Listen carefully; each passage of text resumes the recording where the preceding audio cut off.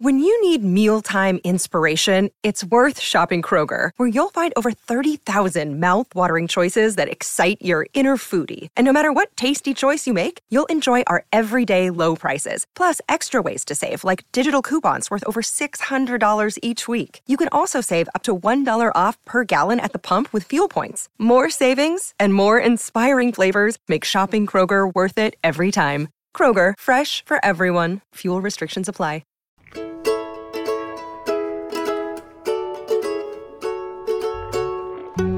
From Brandeis University, welcome to Recall This Book, where we assemble scholars and writers from different disciplines to make sense of contemporary issues, problems, and events. Specifically, welcome to the special fourth part of our three-part series on the Brahmin left. So you've heard of a three-dog night, so this is more like a three-host podcast. So Adanar, hello. Elizabeth, hello. Hello. Hello. I like the double hello. So in this episode, we gather our energy and we focus it with a laser-like precision. Who's going to make a laser sound? I think that was pretty good. On the common problem of class realignment or de-alignment that unites our conversations with the American historian Matt New Gilded Age Karp, Jan Werner Populism Müller, and Arlie Strangers in Their Own Land Hochschild. So basically, did the three episodes, conversations we had taken together, support Piketty's thesis about the shifting voting patterns that mean college-educated voters are now the bulwark of liberal or progressive parties? Or did they make the case either for seeing that evidence in another way, or, rejecting the Piketty hypothesis altogether? Perhaps more to the point, what commonalities do we see in the explanatory scheme that all three provided, and what differences? So that's the general brief for today. And we thought we might begin, and I should say it's very awesome of you, Elizabeth, to come in, since you weren't involved in the actual conversations, to come in with your umpire's eye. And weigh in. I know you have your own sort of take on how to think about the Brahmin left, and I definitely want to unpack that as well. So we just thought we might begin the discussion by quickly discussing what the core claims of our three guests were, and then potentially seeing how our conversation goes, we might then zero in on a phrase or two that really struck us. And then finally, a free-for-all where the three hosts, like dogs in the night, get a chance to either show their teeth or perhaps simply to cuddle up together. So going in order, maybe we can start off with Matt Karp. So Adanar, do you want to get us going on the essence of Matt's argument? Sure, yeah. Thanks, John, and thanks, Elizabeth. I'm very excited to talk about this and reflect on the arguments. I thought that Matt gave us more or less what you could call the standard story that you hear in Piketty as well. Obviously, in Matt's case, specifically in the context of the United States, but more or less the same story that Piketty tells in Capital and Ideology, which is basically that there was a certain era in all of these industrial countries and all of these advanced capitalist countries where industrialization created a working class, and that working class, by virtue of the rise of industry and the rise of these big industrial cities, these rise of these big working class communities, was sort of sutured to social democracy and social democratic parties by means of the unions into which they were organized. So there was this kind of glorious age, and we can debate what glorious means exactly, but there was this glorious age where class politics was a key defining feature of the industrial democracies. Let's date it to maybe like the late 19th, early 20th century to the 1960s, 1970s, 1980s. And in that age, precisely because the working class was represented politically in unions and in social democratic parties, there was a profound class cleavage in politics where the egalitarian left represented the working class disproportionately, and the inegalitarian right represented the rich disproportionately. And sort of class politics was the dominant story in advanced country politics. And what Matt argues, I think, in following Piketty, is that what happened is, in effect, for a whole host of reasons that might be interesting to unpack and debate, capitalism hemorrhaged jobs for unskilled men. Those jobs went overseas. Unions collapsed. Communities that were whose vibrancy was in some way a function of those jobs and those unions also collapsed. All of that started to break the bond, or at least put a lot of strain on the bond between the working class and, in the United States, the Democrats, but in Europe in general, the social democratic parties.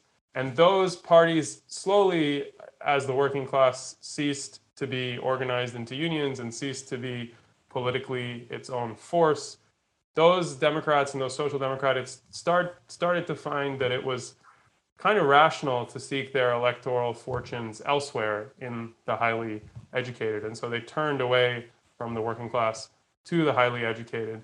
Interesting. Okay, so should I just pick up with Mueller at this point? Okay, so I'm going to call him Jan, so I don't have to try to pronounce an umlaut.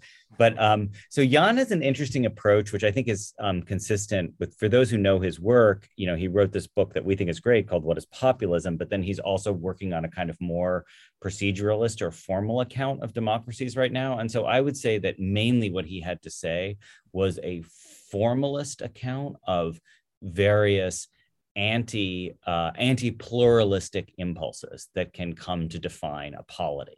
And so without going into too much of the predictable weeds around exclusionary identity politics, I think you could say that he sort of batted away any attempt we made to make him focus squarely on content, and instead wanted to say, like, we just have to be aware of parties that don't behave according to the old party rules. They are now behaving according to new rules that turn out to be very appealing to certain voting blocs that, for example, don't concede when they've lost. Like, they just claim a kind of true legitimacy, even if their real legitimacy, meaning their formal sort of rule following legitimacy, has been eroded.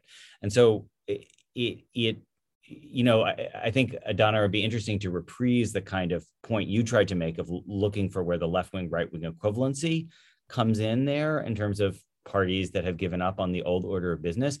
But I do think probably in the end where Mueller came down was, this isn't so much about, I mean, I didn't say this explicitly, but it's not really so much about a Brahmin left as it is about a new kind of right, which I don't want to call a rump right, but a right that defines itself as we are those who genuinely ought to constitute the essence of the nation.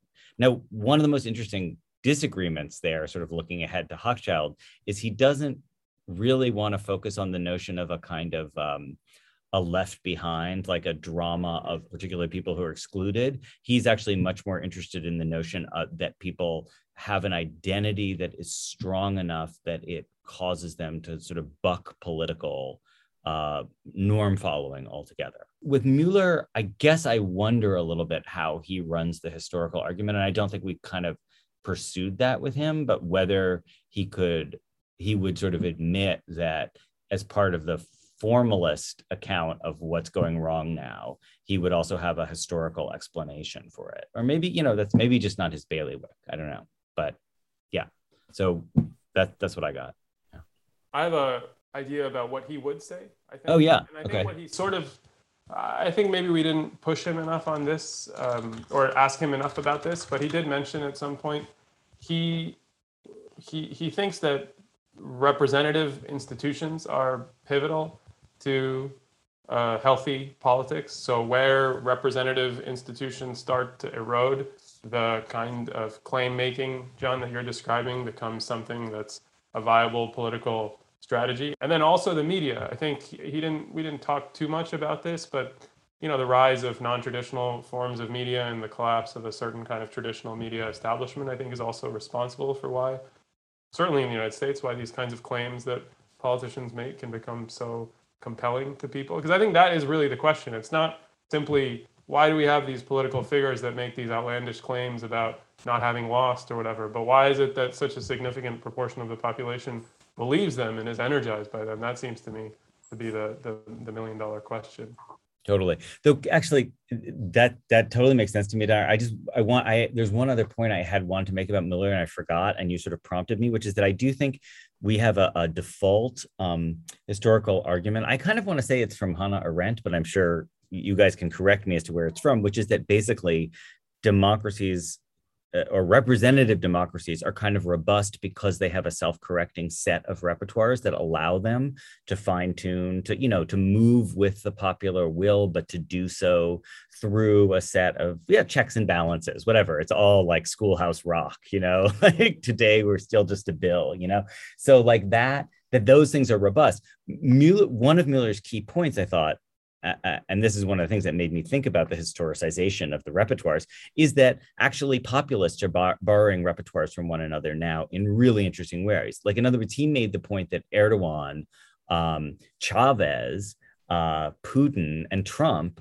like, ideologically, they can be really different from one another, but in terms of how they proceed, like perhaps with a hollowed out media, perhaps with weakened party structures, how they proceed looks remarkably similar. So, Ferry, do you want to? Sure, yeah. So Hochschild's argument in a lot of ways was similar to Karp's argument that Adorno just spooled out, kind of based in a structural account at its core, in terms of capital flight from the United States and the erosion of the political power of the working classes and the institutions upon which they might have claims, right? And she mentions both the unions and certain aspects of the federal government, right? So we can see changes in the, National Labor Relations Board or other kinds of organizations as being the kind of where the sort of ground is eroding. And she also located a kind of Clintonian democracy as a kind of a choice within that, right? That help to kind of remove the kinds of things that might put a brake on unfettered capitalism, red in tooth and claw. And she argues, she's also sort of, finding the answer in the question of the growth of the populist right, or at least that's the way she kind of approached the question from her own work. That this gives Trump a good story. She talked a lot about legitimacy and the ways in which legitimacy functions, right? And this, like, Trump is lightning in a jar, and it's not only this kind of sort of stylistic repertoire that he doesn't speak much to me, but clearly speaks to some people, but that he's seen as the one who would bring blue collar manufacturing jobs back to the United States. It's not really clear how much evidence there is for that. And so the question in the conversation became turned on how progressives or how the left could come up with their own compelling story, right? So that the problem was kind of located in the Democratic Party is speaking to this, more wealthier, more suburban base, but they haven't come up with the compelling story that can counter the compelling story that speaks to the working class, or I would say at least to the white working class, right? Which is one thing that we could talk more about. And she had some answers for that. One had to do with kind of, you could call it sort of creative industrial policy and creative managerial policy, right? So she has this story about Ro Khanna's, outsourcing different kinds of help centers and other kinds of tech support to Kentucky. Yeah, Kentucky and so on, right? Silicon Holler was the phrase that came up. And also this phrase didn't come out, but this kind of, just transition sort of sets of policies and initiatives. So, trying to move towards, for instance, a post-fossil fuel economy in ways that took account of economic justice, that sort of took account of, well, what's going to happen to coal workers, for instance, right? And you could see that as a outgrowth of the, resolving this same problem. I think, Adana, you did a great job really registering and responding to Arlie's, to her deep story, and that is obviously the essence of what Arlie has to tell, which is that, like, the as a sociologist, she seems to be really good at concretizing what the kind of collective cultural gestalt is. The place I pushed back, but maybe I was wrong to push, what I was aware of pushing back was more about what role parties have to play in this, like whether the political actors are simply responding to and implementing the will of the people, or actually, ginning it up. I mean, you think about Mitch McConnell's Kentucky. I mean, it's not like that's not a place that's naturally filled with white working class anger. That's a place that Mitch McConnell has done a lot of work to make people angry. So right. Yeah, and Donna, I mean, you mentioned this in terms of, there's this sort of idea, and it's not completely fake, but of who Trump appeals to that kind of ties in with that story. But in fact, he appeals to tons of people who do not fall into this story, who have not done particularly badly in the past 30 years, and actually a lot of them done really, really well. It's one tranche, and it's also one that kind of repeats the story that Trump is telling as well, right? I mean, it's sort of that's the way Trump would put it too, right? Like, I speak to the people who are left behind, and I'm going to make America great again. So even when commenters are saying he speaks to these people who feel left behind, they may not have the same definition of America or great or any of these other things, but they are kind of adopting the same narrative. I think this is something that Jan was arguing as well in his reply to us, to be cautious of talking about these people as the quote unquote left behind. I think I would, and one of the points that he made that I think is very important is that a lot of the people who we think about as the left behind are actually not really responding by flocking to Trump, but just by disengaging entirely from politics. There's just a large proportion of these people who don't participate at all. And if you think about the profile of the people who are in Harley Arley's book, they're not quite, there's a range. Obviously, there are some people who are just, destitute and miserable as a consequence of what's happened in Louisiana. But there are some figures, John, you might remember better than me, who are sort of, I think there's one lady in particular who's a pretty well-off white-collar worker at a oil and gas company. There's a range here in the kind of class position. Yeah, there's the dentist with a boat kind of thing. Right. Can we go back to the original phrase Brahmin left and think it through in terms of, let's take educational attainment as the marker here.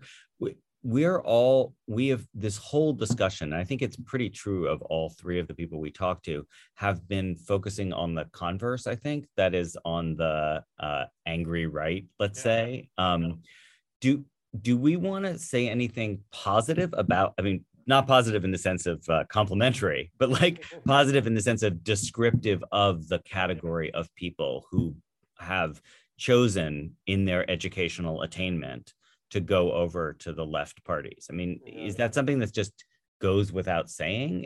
It strikes me that, like, with Jan Werner Müller, there's an account where he's talking about essentially a moving target, because he's not just talking about realignment between parties, he's also talking about this emergence of this new kind of, virtually unpartied voting right bloc.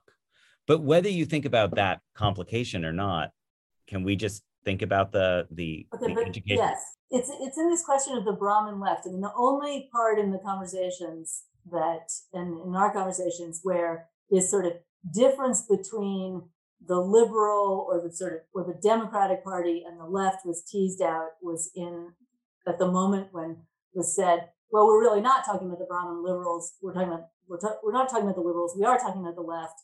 And then, at least in my reading of that conversation, it was sort of like ... I'd like to hear more content of that exactly, because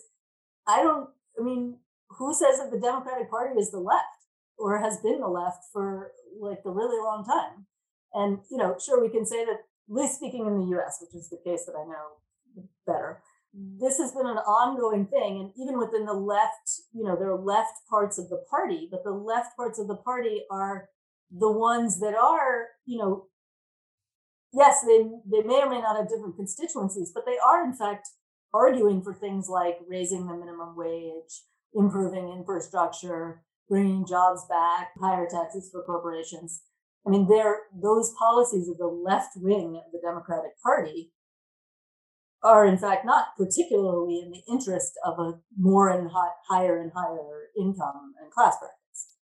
So it's not that I necessarily disagree with the insights. I just feel like the term Brahmin left, it's very easy to then sort of say, okay, well, it's all of these, it's the Democrats and the left part of the, and the left, what I would call the actual left.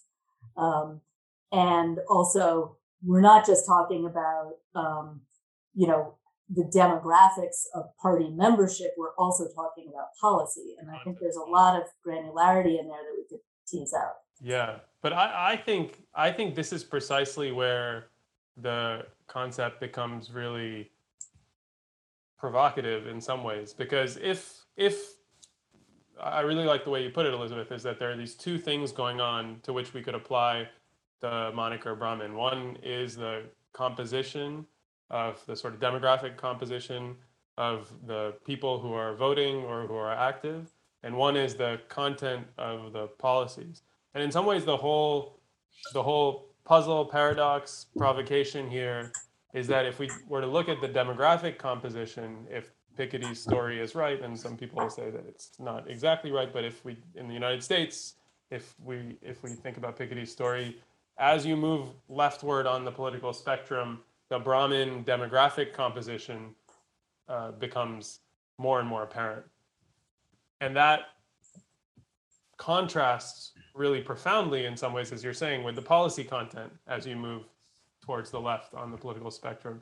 And I'm not sure anyone totally wrestled with that, as you're saying, Elizabeth, in our interviews. But if it's correct, I don't know exactly what it implies. Does it imply that we can depend on the Brahmin left to kind of vote and advocate against its interests in some ways? I mean, Matt's provocation in the piece, which we talked about briefly with him, John, was that it is true that you'll get some sort of pro forma left-wing language and left, but when push comes to shove and you vote in, I think it was Illinois, for a minimum wage, these people don't come along. They won't vote for it. Ultimately, it's a little much to expect people to vote against their fundamental interests. And I'm not sure. I mean, this is, in fact, we didn't, I don't know, ever address this, John, with any of the interviewees, but there was that one response to Piketty, which we linked to on the website whenever we introduced these interviews, which tries to show precisely what Elizabeth is describing, which is that a lot of the people in Europe who are voting for left-wing parties are actually not, a lot of the highly educated people who are voting for left-wing parties are actually not voting for the Social Democrats. They're voting for the Greens and other kind of parties that are on the left, and they're also self-described defenders of redistribution and the welfare state. And so there is this kind of disjuncture that is just difficult to think through. Right. And policy. I mean, I don't think we can just sit back and just everything will, be for the best in the best of all possible worlds. I just think that the term the Brahmin left needs to, has more in it than some of the parts of the conversation necessarily should. Totally. And then I guess I'll just say one more thing, which is about the question of particularities of race in the U.S. and how this plays out, right? Because the story that you're telling, Danya, about, this kind of period before that, in the before, when there was a class alignment with the political parties and the unions as a kind of central place in that. I mean, the big part of the working class that couldn't join a lot of unions and wasn't particularly represented was the Black working class, right? So how does that play into that story? And I think even now, that's also true if you look at sort of the next chapter, which we've been describing. It's not working class Black people for the most part. Like, sure, there are some examples, and those examples, there's a lot, made of them. Yeah. And they're featured prominently on social media. Yeah. But for the most part, it's not the Black working class or those Black voters who are also have been really screwed over the past 30 years. Yeah. They're not going to Trump, right? And many of them are not voting either. I mean, they may be prevented from voting, but I don't think the answer is necessarily that they're just sitting back and throwing their hands up in the air either. Yeah, Elizabeth, I think it's a really important point. I wonder what you would make of this response to your observation, which is that what the kind of the Matt Karp Piketty story is trying to say is that, yes, this is primarily about, in Europe, the kind of nativist working class, the white working class, and in the United States, the white working class. But what has happened basically is that in the United States, at least after the New Deal, there was a period in which the working classes, Black and white, were both voting for the Democrats. And what happened was, as the structural changes we were describing unfolded, there was an opportunity, I don't know how big that opportunity was, to continue to speak to the material interests of the white working class. And the Democrats failed to do that. Yes. And as a result, the Republicans came along and didn't speak necessarily that successfully, as you were saying, to the material interests of the working class. It's not like they brought all these jobs back, but they spoke to the racism of the white working class. Yes. And that racism and the nativism, that's never going to be appealing, obviously, to the Black working class. But it does mean that you sort of suture the class, or not suture, exactly the opposite, split the class in half, right?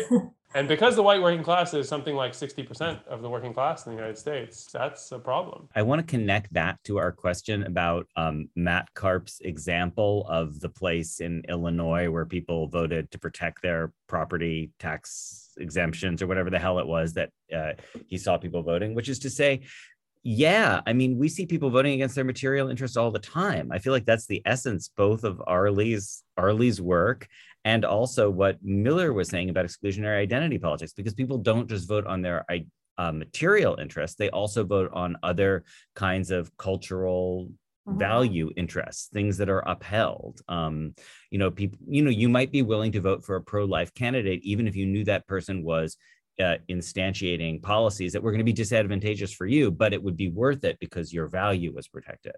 So I guess the question I have about that is, isn't there a story to be told about that on the left, like a long-term story about that on the left? Like there are people on the left who vote against their material interests. And I guess the final wrinkle I would add to that is that, like, if you're educationally attained and you're at a higher income level, potentially your material interests would matter less to you. Totally. Because, okay, fine, my taxes go up. Yeah. I think in some ways that's sort of the modernization story of all of these changes, which is a rival narrative that we discussed briefly with Matt, which is that in effect, as people get richer, they care less about material facts, they care more about cultural facts. And what starts to happen is that cultural issues start to dominate politics as countries get richer. I think Matt had an effective response to that, which is to say that there's still substantially a lot of people in the United States who they're like, what was that, a crazy stat that we heard recently, that 40 to 50% of Americans wouldn't be able to find $400 if they needed it to repair their car or something like that. We're still quite far away from that, but it might, John, as you're saying, explain what we're seeing amongst the Brahmin left specifically, right? I think that was your point. But I guess the response to that would be to say that kind of a strategy that depends on basically the self-flagellation of the Brahmin left for redistribution, which is maybe what the left has been doing for the last 5-10 years, may moderate inequality slightly, but it's not likely to take us back to the egalitarian, or take us toward like a properly egalitarian income distribution. No, definitely not. Yeah. Can I just move towards a conclusion here, you guys, by asking, I said I was going to ask as a framework whether there were, moments that genuinely so startled or surprised you. And I think we've mentioned a couple of them, but does anybody want to jump in on anything else that struck you? I think this is just to kind of have a circling around. I think your point about the key issue of legitimacy and whether and what it would be like to have that threaded through all three of the conversations. Because I think that the issue, I mean, if it's true that there are political participants who are advocating policies that we at least believe might reduce inequality, right? And yet are not, the people who are sort of most strongly aligned with them are not the people who are most benefited by it. Then the issue really becomes about something about legitimacy, right? And about sort of being able to speak to that constituency, right? And, I think maybe this conversation is underplaying a little bit how much Bernie was able to reach some of that. I mean, if you look at his numbers, there are, numbers of people who are, not college educated, and there is an income difference. Some of the income difference is corrected out by age, but not all of it. Yeah. But so the question really becomes how does the story get told, right? Or how can an effective story be told? Yeah, absolutely. I think that was in some ways the moment of optimism in both of our conversations with Arlie and Matt. I think maybe I'll just sound the note of pessimism that I imagine Jan would introduce, which is that in some ways, I think Jan would say the following, which is that in some ways it's not sufficient to have an appealing story, which I think is the kind of story that Arlie was saying Bernie was able to tell. That's maybe 80% of the battle, but it's also important to be implanted in the institutions of the life of the people whom you're trying to convince. And that was what Jan was lamenting about the collapse of certain mediating institutions like parties and unions and the media. And so I worry that attempts to craft a compelling story try to do an end run around this more foundational problem about the lack or the death of that representative institution. Yeah, that's a fair point. So the whirring of my computer makes me afraid for the status of our recording, and it makes me think that we should draw to an end. So maybe I'll just say that Recall This Book is sponsored by Brandeis and the Mandel Humanities Center. Sound editing is by Naomi Cohen. Website design and social media by Miranda Peary of the English department. Elizabeth and Adana and I are eager to hear your comments, criticism, and thought on today's discussion and on the notion of the Brahmin left generally. So please write a review or rate us on iTunes, Stitcher, or wherever you get your podcast. And if you enjoyed today's show, you might check out earlier Brahmin left conversations with, as you know, Matt Karp, Jan Werner Müller, and Arlie Hochschild, and also our conversation with Thomas Piketty, the one that started it all off back on January 6th about proprietarian ideologies. So Elizabeth, Adana, thank you. It's been a pleasure. And hey, Adana, we loved having you as a host. Don't stop hosting. Stay in the mix. It was great. I really enjoyed it as well. I'm just going to end by saying, from all of us here at Recall This Book, thanks for listening.